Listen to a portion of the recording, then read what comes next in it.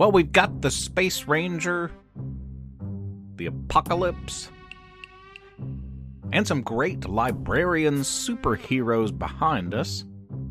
And if that sounds strange, check out our recent episodes. Lots of cool, fun, new stuff was published in the last couple of months after a long hiatus from January through April. Got some episodes we recorded earlier in the year and never published, so be on the lookout for the lost episodes of Professor Theo soon. For today, something completely new, something completely different. Stay tuned. Professor Theo's Mystery Lab. I'm Professor Theo. Welcome to the lab. I'm broadcasting live from the campus of Splendid University, enjoying my newfound promotion to full professor.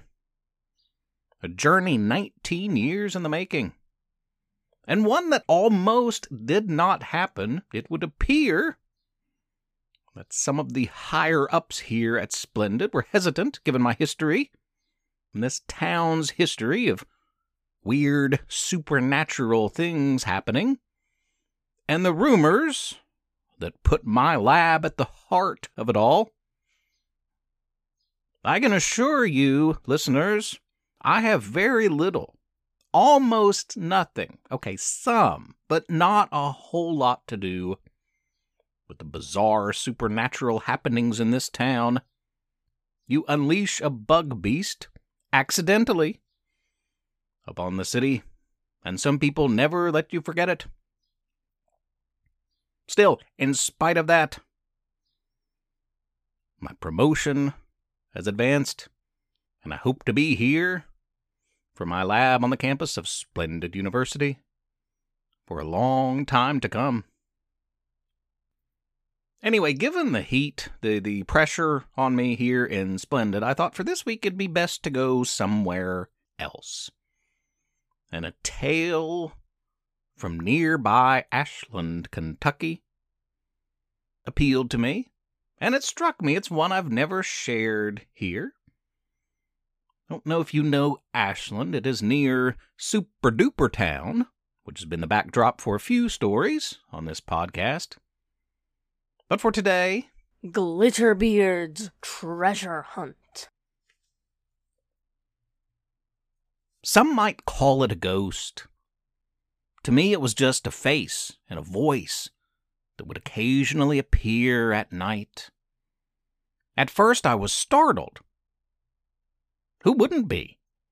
Over time, I got used to the old pirate. He was nice enough, and he told the most amazing, poetic, and adventurous stories. I told my parents about my new friend, GlitterBeard. That was his name. But they were sure I was just dreaming, or that maybe I had an imaginary friend. GlitterBeard was real. After a while, I noticed a pattern in his many varied stories. He always boasted of gold and silver, diamonds and rubies, sapphires, emeralds, all kinds of tempting treasure that he'd tucked away in a safe place, a port town. Initially, I imagined this taking place in some distant land, but it wasn't. I realized he kept referencing landmarks and places I recognized from my own town. Was it possible the ghost of GlitterBeard was trying to lead me to something? Was I on the receiving end of clues to buried treasure right here in Ashland? I had to find out, so I decided to go on a treasure hunt. Who doesn't like a treasure hunt? I made a list of all the clues GlitterBeard had dropped in our many conversations, and from that list I selected 3 locations to explore. GlitterBeard often referenced the port where he would dock his ship. I investigated our modern-day riverfront at the port of Ashland. I spotted people enjoying a picnic lunch, some others fishing, and a captivating statue of Venus. and others. I felt a cool breeze coming up off the river. I heard traffic from a nearby bridge. No treasure, though. No clues, either. GlitterBeard often boasted of a time-traveling portal that he once came across on land close to port. This gave me the perfect excuse to check out one of my favorite shops, Time Warp. The store is stocked with toys, cards, and gaming delights galore. But I did not find the stockpile of gold and diamonds I was looking for. Finally, GlitterBeard would go on and on about the wonderful performances he'd taken in with his shipmates in town. Every time he did, I thought of the shows that we'd see on field trips to the Paramount Arts Center, a lovely old theater close to the riverfront. Now, I know the Paramount wasn't around all the way back then when GlitterBeard was here, but still, I inspected. After all, I didn't know how many of his clues were based on things that were around when he would visit, or the town today. I thoroughly searched the grounds around the Paramount, and hidden near a fountain I found it. No treasure, but a map. The map was carved into a stone, about the size of a sheet of paper. It was scribed by GlitterBeard himself. It might be centuries old. Imagine how many people in all that time had walked right past it, not realizing what it was. Or perhaps it had been placed here more recently by the ghost of GlitterBeard himself. I could make out Ashland in it, the placement of the river, the porch, the old dirt path that ran alongside what would be a perfectly paved 13th Street today. I hopped on my bike and I followed the mysterious map's markings.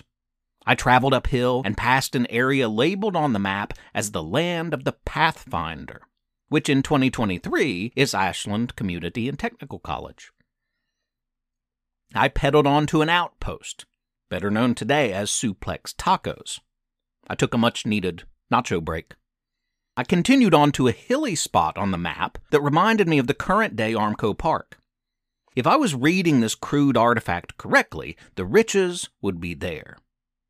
I searched around the war memorial, playground equipment, picnic shelters. No treasure, no clues. I took a Crisp's dairy treat break. While re-examining the map, I followed the map to a rarely used, blocked off, and quite hidden part of the park.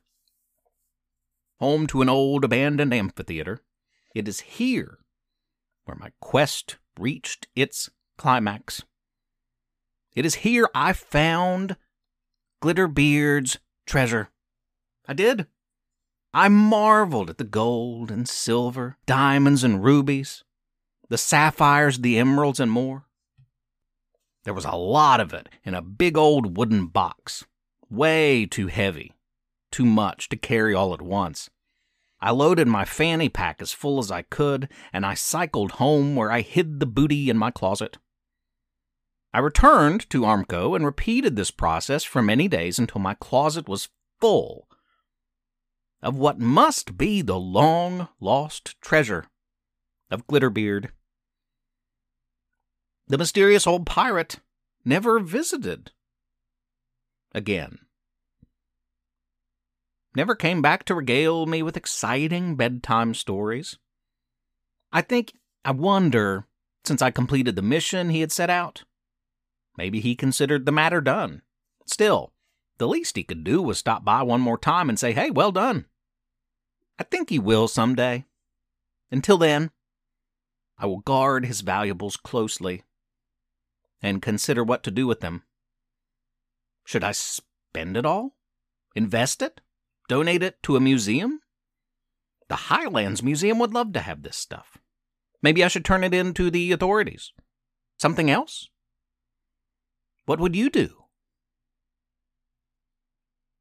What would you do, listeners? That's all for this week.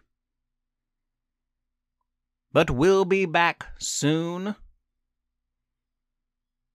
with all new, weird, and wonderful, and wild tales. Perhaps even another pirate tale or two. For there are more of those centered around nearby Ashland. Listeners, in the meantime, have a wild and wonderful and weird and fun and creative week. Be good to each other. Be good to yourself. Be helpers. Professor Theo's Mystery Lab is written and read by Jonathan Joy. And Levi Joy. I'm Rissy Joy, the proud wife and mother of these two. Please rate and review the podcast on iTunes. Spread the word. Tell a friend. If you don't, Professor Theo might turn you into a Pez dispenser. If he could do that type of thing, I mean. Also, please consider supporting this project by making a small monthly pledge at ProfessorTheo.com. You can email our family at theprofessortheo@gmail.com or tweet at us at Theo_mystery. Thanks for listening. Tune in next week.